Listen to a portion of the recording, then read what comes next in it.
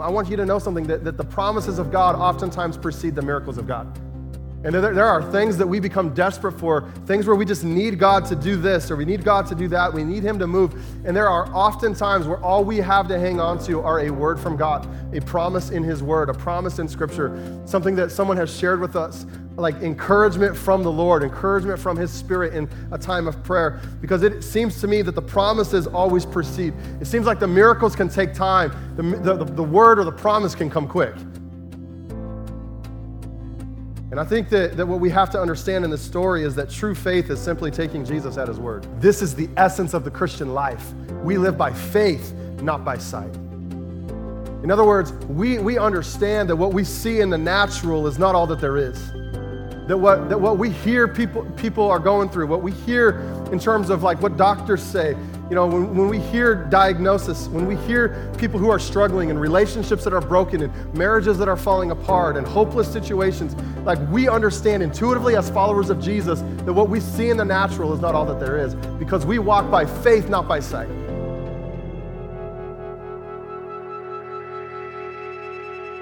Hey, we are continuing on a teaching series this morning that we began last week, a collection of talks that we started called Heaven on Earth, and really excited to get back into that here today. We are specifically looking at the Gospel of John, where there are 7 miracles of Jesus that he highlights, that he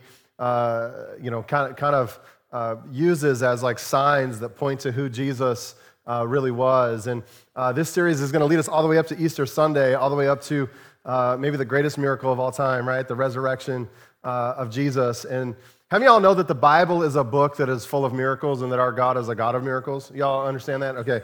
The Bible, you read it and it's full of all of these sort of like hopeless situations.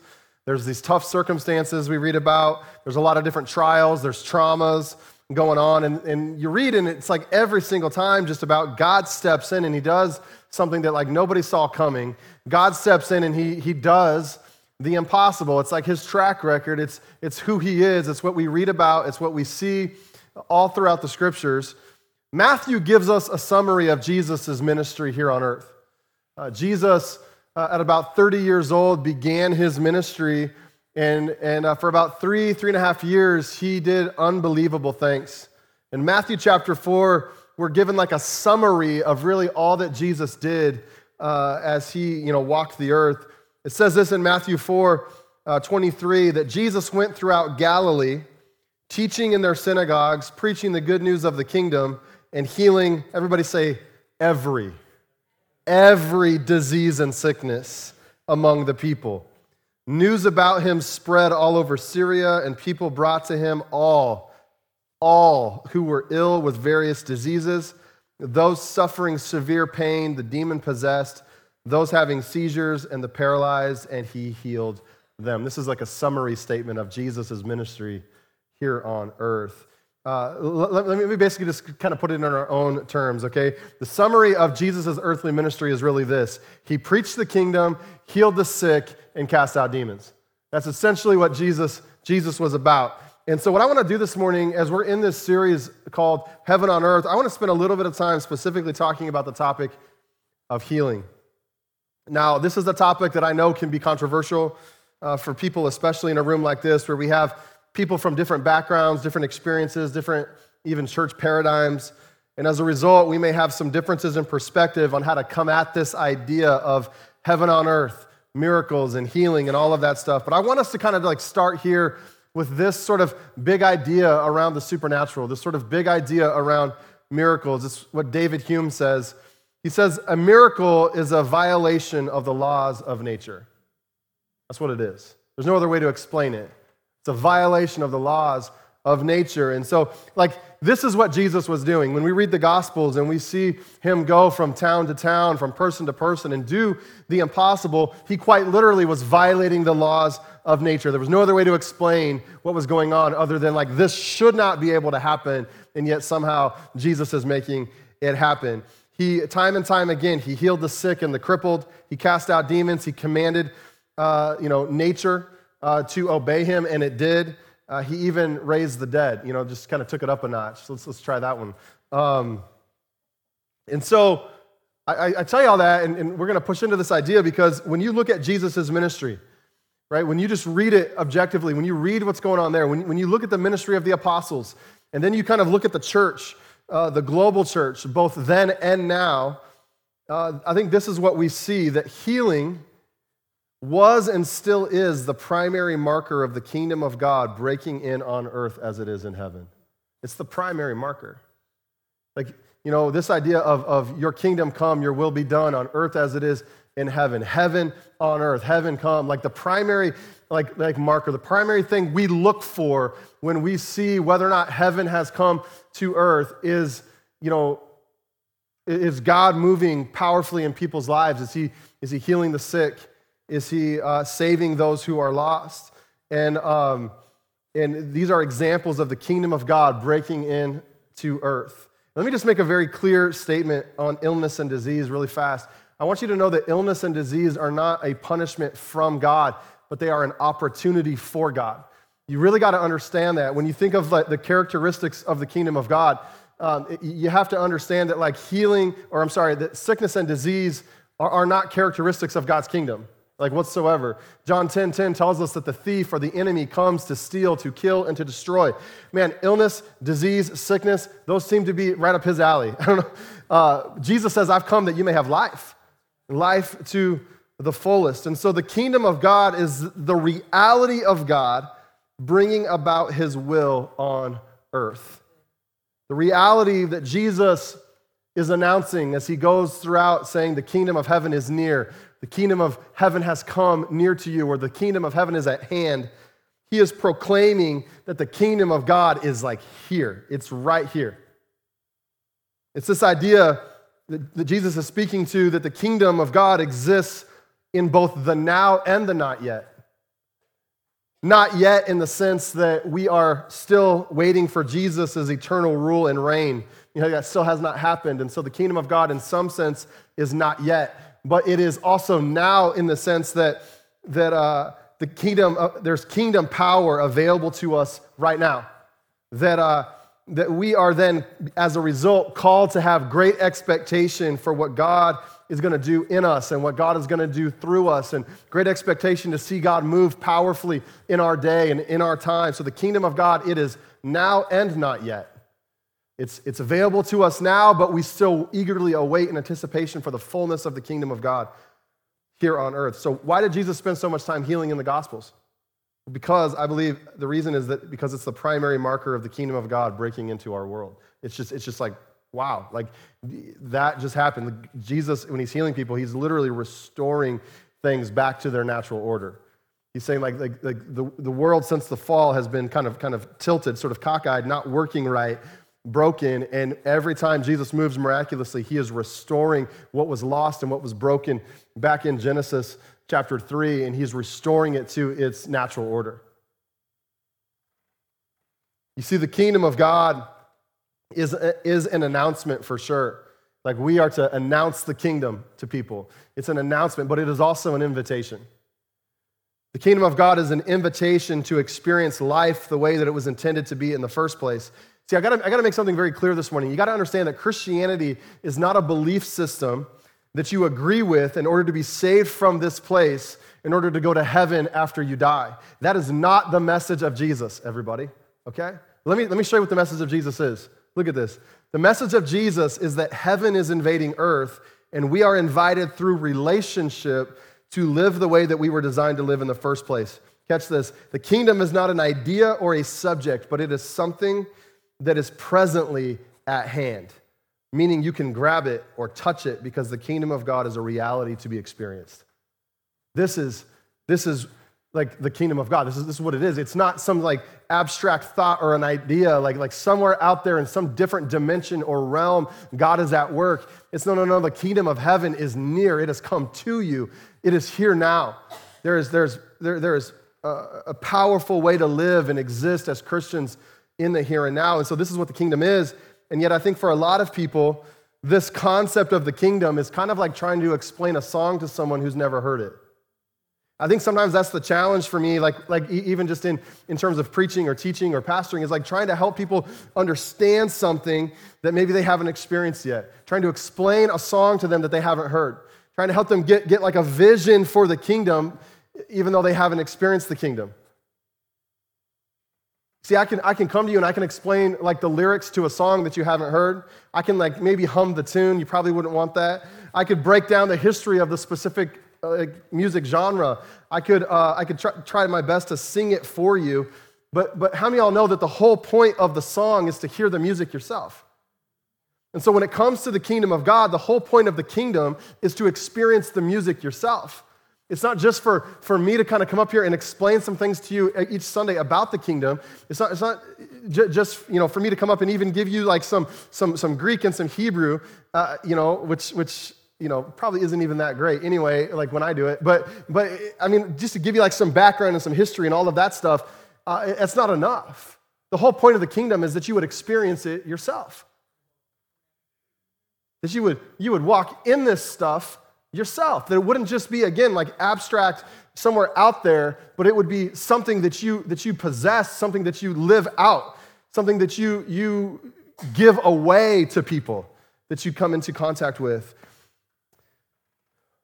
There's a man by the name of Matt Emmons, and he is an American rifle shooter. He's a competitive rifle shooter. He's competed in 4 straight Olympic Games. He's won the gold, he's won the silver, he's won the bronze. In 2004, Matt Emmons was preparing for his final shot in competition, and at the time, he was so far ahead of the other competitors that all he had to do was place his bullet anywhere in the inner ring of the target, and he would have had the gold.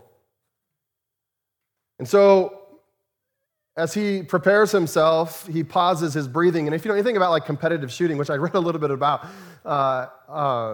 these guys actually learn how to pull the trigger in between heartbeats. It's like down to a science. It's pretty incredible. And so he pauses himself, right? He steadies his breathing. He takes aim, pulls the trigger. The bullet passes right through the bullseye. It's a perfect shot. Matt Emmons, all of a sudden, he's confused because, he doesn't hear the usual tone indicating a hit. That sound didn't occur after his shot, and soon he realizes that the bullseye he had hit was on the wrong target. And unfortunately, as a result, he drops from first place all the way to 8th place, well off the podium. It's a fascinating story because he's actually one of the most accomplished shooters in competitive rifle shooting, and yet in this Olympic Games, he hits the wrong target altogether. And I tell you that story because I think this is an example for the church in the West. I think that for a long time, we have celebrated maybe hitting the bullseye on the wrong target. I think we've created environments that are nothing like what Jesus intended the church to be, and then we just celebrate it. And just as the right shot hitting the wrong target will not win you a gold medal, I think equally people living off mission, and in this case the church, will not accomplish the purpose for which they were created. You see, I want to start this morning with an assumption, baseline assumption that I believe, that I carry with me. Just in my understanding of the Gospels and when I read them, I believe this is what the target is supposed to be for us as followers of Jesus. Look at this. The church, in my opinion, this is the target. We are called to continue the ministry of Jesus today through the power of the Holy Spirit. That's the target. To walk in the very same power, to walk with the very same eyes, to look at people the very same way, to have this power to continue in the work of the ministry of Jesus, to do what Jesus did. Scripture is very clear that we are called to do the very same things.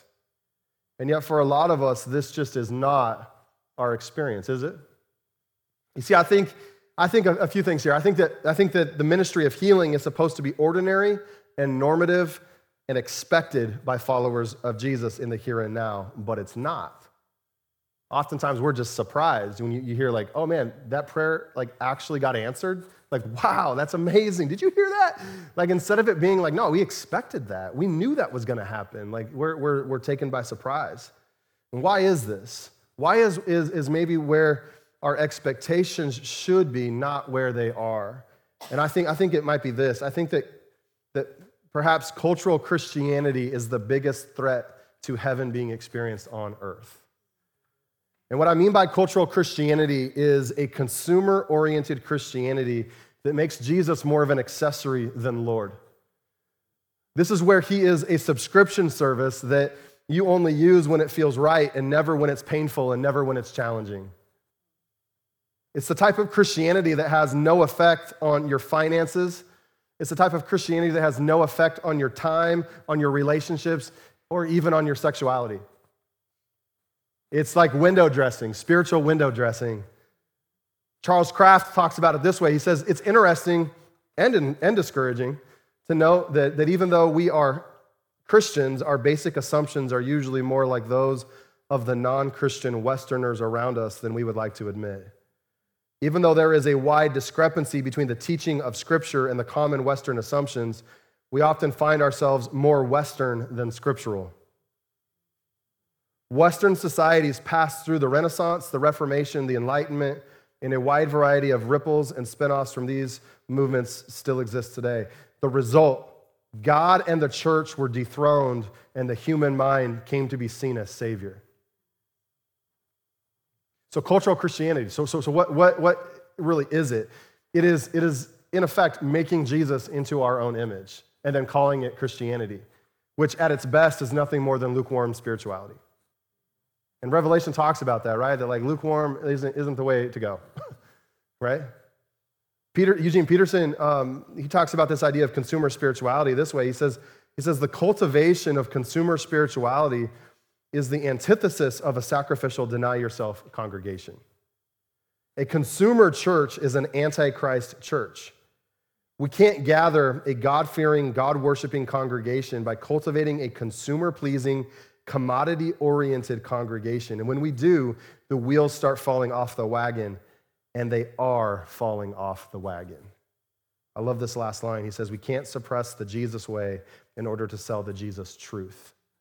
So there is a way of following Jesus. When you read about his life in the Gospels, it's like this is who he is. This is what he does. And it seems like in some ways, like we have maybe become comfortable with sort of suppressing what it means to like see Jesus move in power and to see him do the things he's famous for in order to kind of package up the truth of Jesus and just give that to people and say, hey, pray a prayer and that'll get you into heaven someday. You see, the way of Jesus, man, it is the way of self-denial.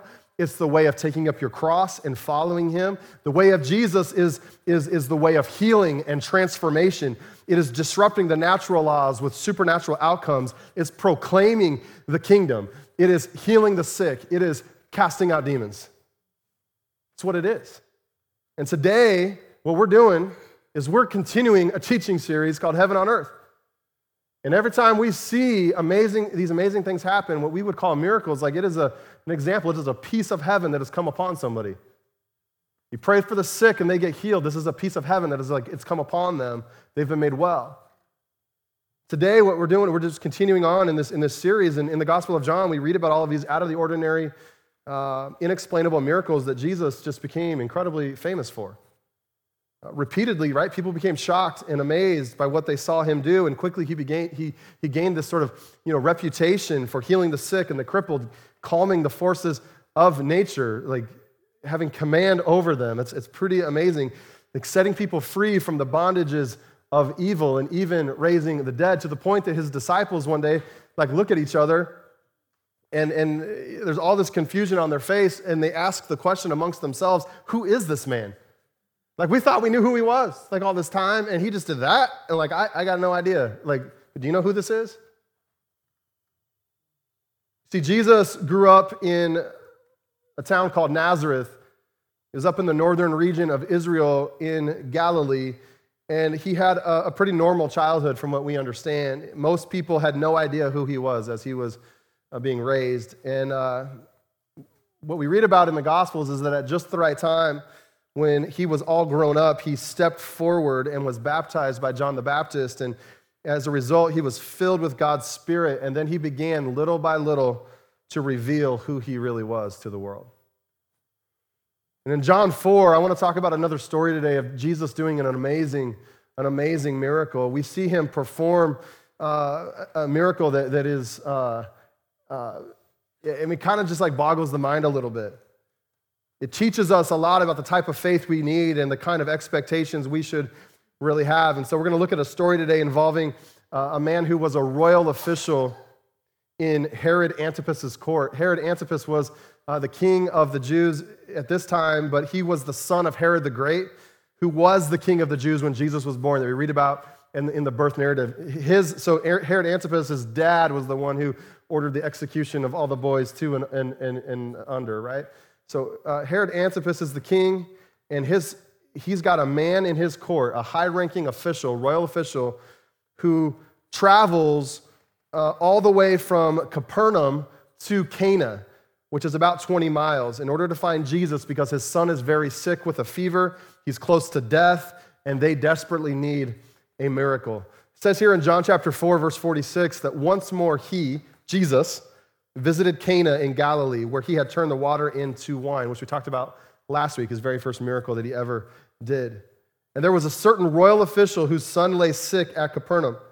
And when this man heard that Jesus had arrived in Galilee from Judea, he went to him and begged him to come and heal his son, who was close to death.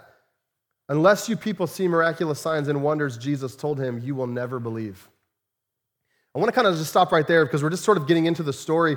And it's really interesting because you have this royal official, this man who has a great need, a son who is close to death. He comes to Jesus like you would expect someone to do who has a need like this. He's desperate, he's begging.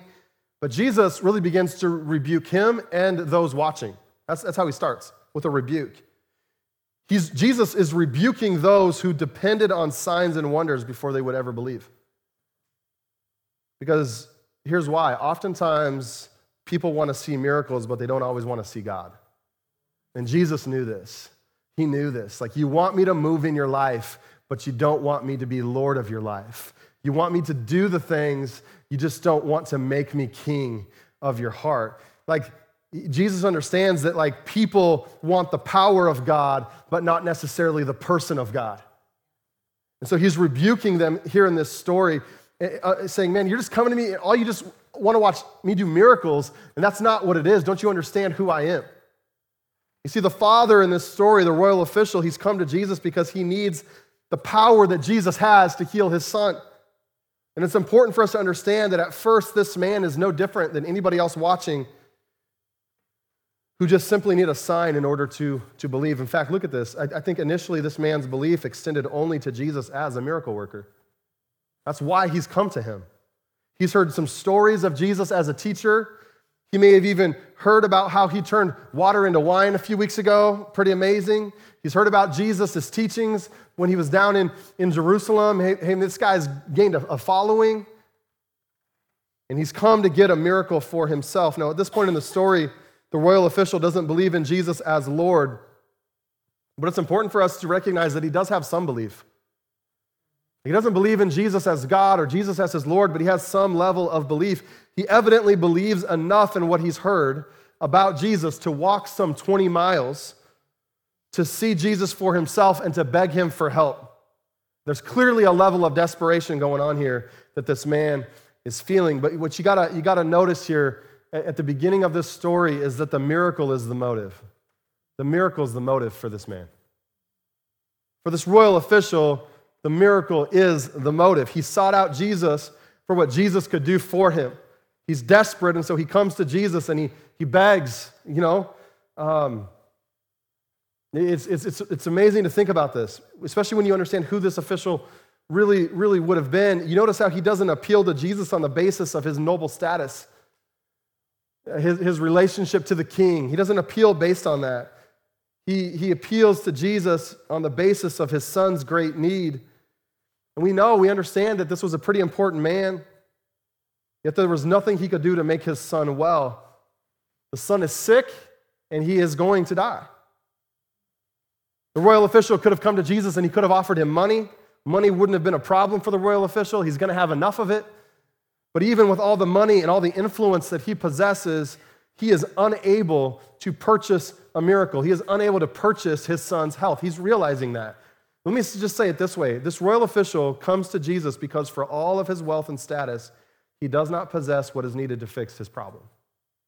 He's like, come to the end of his rope, basically. He's tried it all. There's nothing else he knows to do. He's exhausted all of his options, and he's come to a point where he realizes that, like, man, it's either Jesus or nothing. Only Jesus can do this. So he comes to him and he begs and he pleads because his son is at the point of death. And the extreme need that the royal official has is the reason for there being like so much urgency, so much desperation in his voice. You can kind of just pick up on it, right? And he's thinking like if he could just get Jesus to come to his house, Jesus could make his son well. If I could just get Jesus to come back with me, if he would just go back on this journey for 20 miles back to Capernaum, like, man, everything would be good. He was desperate in this moment because his son is quite literally at death's door. And so he's begging that mercy's door would be opened to him and to his family. How many of you know what desperation like this feels like? Anybody in the house? You know what desperation like this feels like? Desperate for God to intervene in your life. You see, the royal official would have been used to giving orders and telling other people what to do.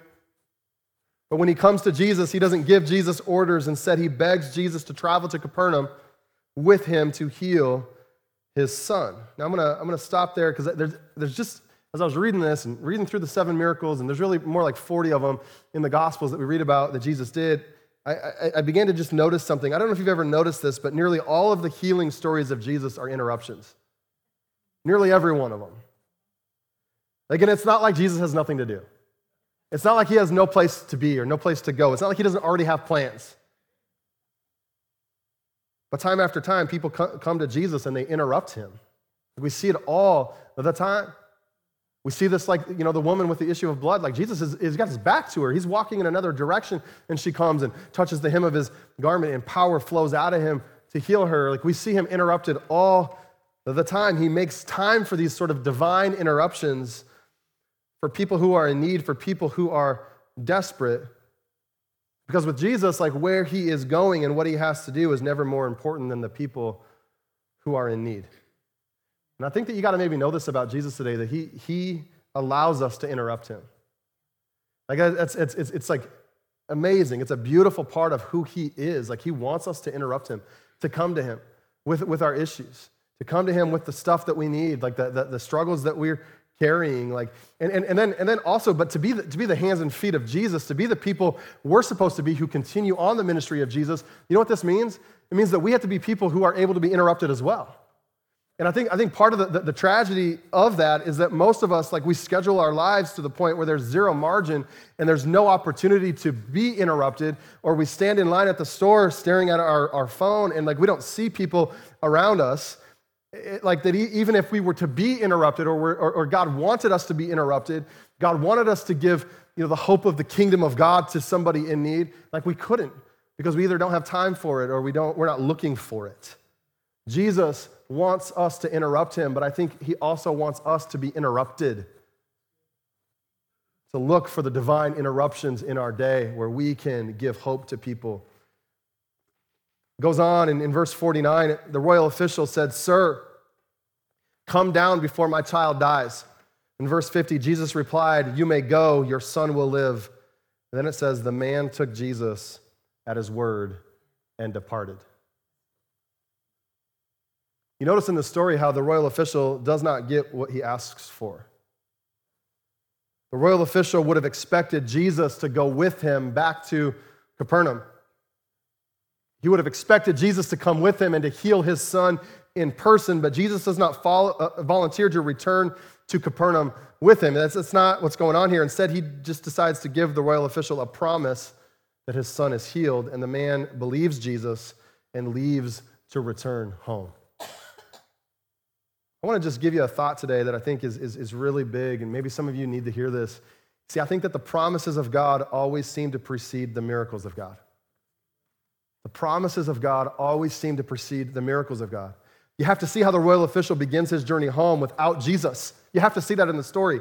He begins his journey home without Jesus and without proof that his son was actually healed. All he has is a word from Jesus, but he has nothing to verify that the miracle has actually happened. And he turns and begins his journey home. I want you to know something, that the promises of God oftentimes precede the miracles of God. And there are things that we become desperate for, things where we just need God to do this, or we need God to do that, we need him to move. And there are often times where all we have to hang on to are a word from God, a promise in his word, a promise in Scripture, something that someone has shared with us, like encouragement from the Lord, encouragement from his Spirit in a time of prayer. Because it seems to me that the promises always precede. It seems like the miracles can take time. The word or the promise can come quick. And I think that what we have to understand in this story is that true faith is simply taking Jesus at his word. Simply taking Jesus at his word. It says the man took Jesus at his word and departed. He departed towards home.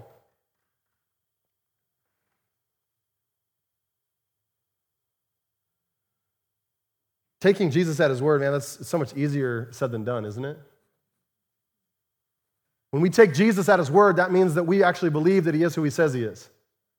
That we believe he can do what he says he can do. That he keeps his promises, that he is good and true and right. And in this story, Jesus severely tested this man's faith, forcing him to believe in Jesus' word alone and not in any outward demonstration of the miraculous. He doesn't see anything change. He's 20 miles away, doesn't have a phone to call and ask if the miracle actually happened, because that's probably what I'd do. Like Jesus gives me a word, yeah, your daughter's healed, like thank you, let me just call and verify, because I'm not leaving here until I get my miracle, you know what I mean? I'm not leaving here until I get what I came for. And we see the man do this. He takes Jesus at his word. He doesn't have proof, he doesn't have evidence, he has a word. And he returns home, believing that Jesus keeps his promises. Think of the trust involved in taking Jesus at his word. He turns and he walks back the 20 miles. I like what Paul says in 2 Corinthians 5. He says, we live by faith, not by sight. We live by faith, not by sight. This is the essence of the Christian life. We live by faith, not by sight. In other words, we understand that what we see in the natural is not all that there is. That what we hear people are going through, what we hear in terms of like what doctors say, when we hear diagnosis, when we hear people who are struggling and relationships that are broken and marriages that are falling apart and hopeless situations, like we understand intuitively as followers of Jesus that what we see in the natural is not all that there is, because we walk by faith, not by sight. Man, I want you to know that there has been far too many days of my life where I have walked by sight and not by faith. Maybe some of y'all can agree and know what that's like, and you can relate.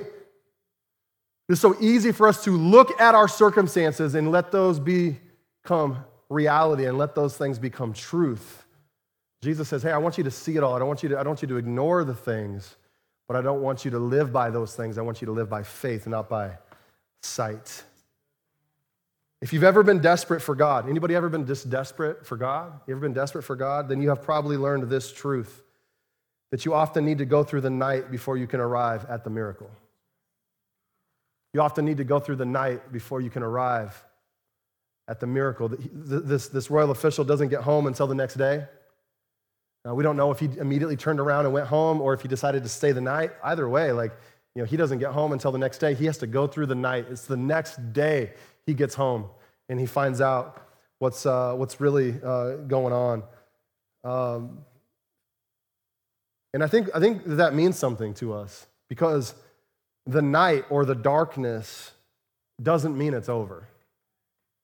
You gotta catch that. Like, I don't know where you're at right now in your journey, in your story, or whatever it is, or if you've got something you're praying for or holding on for and need God to do this.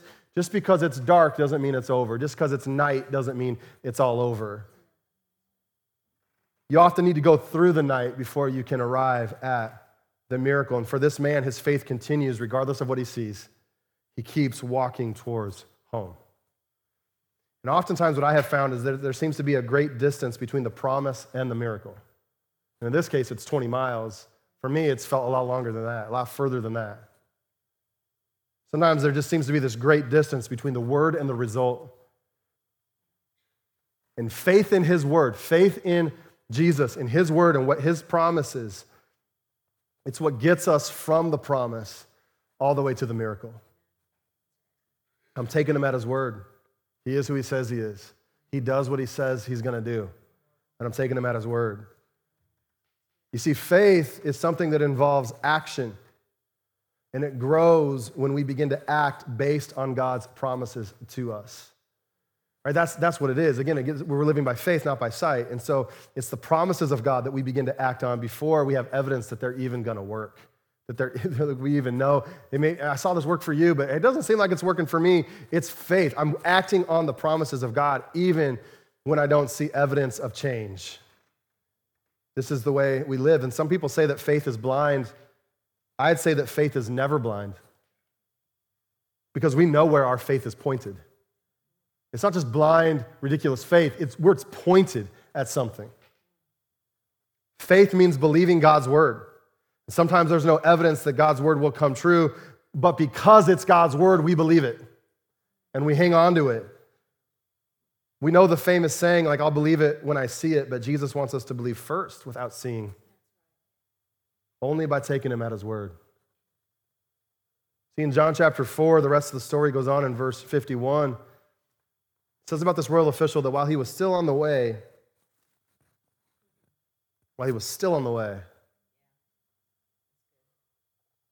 his servants met him with the news that his boy was living. So he's not even all the way home yet. Something has happened in Capernaum so miraculous that his servants begin running towards Cana to try to intercept the royal official and bring him the good news. In verse 52, when he inquired as to the time when his son got better, they said to him, the fever left him yesterday at the 7th hour. Then the father realized that this was the exact time at which Jesus had said to him, your son will live. So he and all of his household believed. They what? They believed. And it says that this was the second miraculous sign that Jesus performed, having come from Judea to Galilee. So here in this story, we have quite literally a long-distance miracle. It's pretty amazing. So Jesus speaks a word in Cana, and it happens in Capernaum about 20 miles away, right when he spoke it. Pretty amazing. It's a long-distance miracle, and I think what this does is it builds our faith in a lot of ways. Not only can Jesus do anything he wants to do, and he's not limited by time and distance, right? Like I think a lot of times we can struggle with, like, how can God do that? How can he bridge that gap? How can he do something over there that far away? It just shows us Jesus is not limited by time and distance and that there's nothing he can't do. But it also should cause us to kind of think a little bit differently about our own prayer life and about how we pray and about how we live and about what is true in how we think about the power of God to affect people and change them and heal them and set them free. Like, I can literally pray right here, and somebody not in this room, somebody far away, they can experience like healing in their body, not because of me or anything that I've ever done, but because God is not limited by time and distance. There's nothing he cannot do. See, healing at a distance would have been a sign of very, very great power, as you could imagine, because it meant that his power could act elsewhere when he wasn't there. So this would have been a power that only God would have had. And here we see that Jesus himself has it as well. I love this story. It lines up really well with Psalm 107, which says, he sent forth his word and healed them. He rescued them from the grave. I use this verse a lot sometimes when I'm praying for people who are sick, because oftentimes when I'll be praying for them, I'll just simply ask God to release a healing word from heaven. Say, God, would you just release a word right now? A healing word from heaven over them right now. Because your scriptures tell us that you sent forth your word and you healed. You healed them. You healed them and you rescued them from the grave. And, we want to have great faith that God still does long-distance miracles, that he still sends a word. He still declares healing over people and sets them free. He still tells us to go. Your son is healed. Your daughter is healed. Your body is made whole. the thing that you need the most, it has happened. You guys can go ahead and start making your way up here. I want you to catch just a little bit here before I close. I'm right at the end, but John 4, verse 53. You can't put this story to bed without catching this important piece. It says about the royal official, so he and all of his household believed. They believed. This is speaking specifically to like salvation. They've believed. So what we know in this story is that prior to this moment, getting back home, this man was not a believer in Jesus, neither was his entire household. But after all of this goes on and this encounter with Jesus takes place, and the journey from the word to the miracle happens, something supernatural has happened in this man's life and in those of his household that they have decided to believe in Jesus as their Lord. See, the man first believed Jesus' word, but then he came to believe in Jesus. And that's the difference. And in today's passage, we see a man who approached Jesus looking for a miracle, but he walked away with a renewed soul. Now I want you to catch something very, very important here. The moment he believed, look at this thought. The moment he believed, his faith had now found the right object. Not a miracle, not even a promise, but Jesus himself. You see the progression in the story. At the very beginning, he's put his faith in a miracle. Like, I just need a miracle. I've heard Jesus can do it. I'm going to go find him. That's the object of his faith. And then he gets a word from Jesus, your son is healed. And now he starts the journey back home. His faith is now in a word that he received. But by the time he gets home, he sees that his son is made whole. His faith has moved from a miracle to a word. It is now faith that is put in to Jesus. He believes on Jesus. His faith is in Jesus himself. Jesus, by the end of the story, has become the object of his faith. He believed Jesus' word that his son would live, and as a result, and he experiences an even greater miracle, he and his entire household believe. Man, I'm so grateful for all the amazing stories in the Bible about the miraculous power of God, and I'm amazed that he still does the things today. But don't be mistaken, there is no miracle that he has ever done that is greater than the miracle of salvation. To bring people from death to life, to transfer us from the kingdom of darkness into the kingdom of light, to take us from being dead in our sins to being alive in Christ. There's no greater miracle you can ever read about, no greater miracle you can ever ask God for, no greater miracle you can ever experience yourself than that. But that's not all he does. His kingdom is here and it's coming. It's now and not yet. It's advancing. It's taking back ground. It's breaking in. And so I don't know what's going on in your life today. I don't know what your story is, but maybe you do have a relationship that is broken. It's struggling. Maybe it's with your children. Maybe it's in your marriage. Maybe it's with parents. I don't know the story, but you know that quite literally right now, you need to experience heaven breaking in to that relationship. I don't know what's going on in your life. I don't know if you've got anything in your body that's not working right. Maybe you just deal with pain, chronic pain, and you just need heaven to break in. I don't know if it's anything else. Maybe there's disease and sickness or illness going on in your family, in your life, and you're like, man, God, I need heaven. I need the kingdom of God to break in to my life. I need a piece of heaven to come upon me and my family, to come upon me and the situation I'm in right now. I don't know where you're at. I don't know if faith is difficult for you in this place because maybe you've had your eyes on everything else. Maybe you've had your eyes on everything that you see, and your faith as a result has maybe gotten smaller or it has shrunk. And today you need heaven to come upon your faith and watch it grow, watch it increase, watch it become greater than it's ever been before. You need to start taking Jesus at his word once again.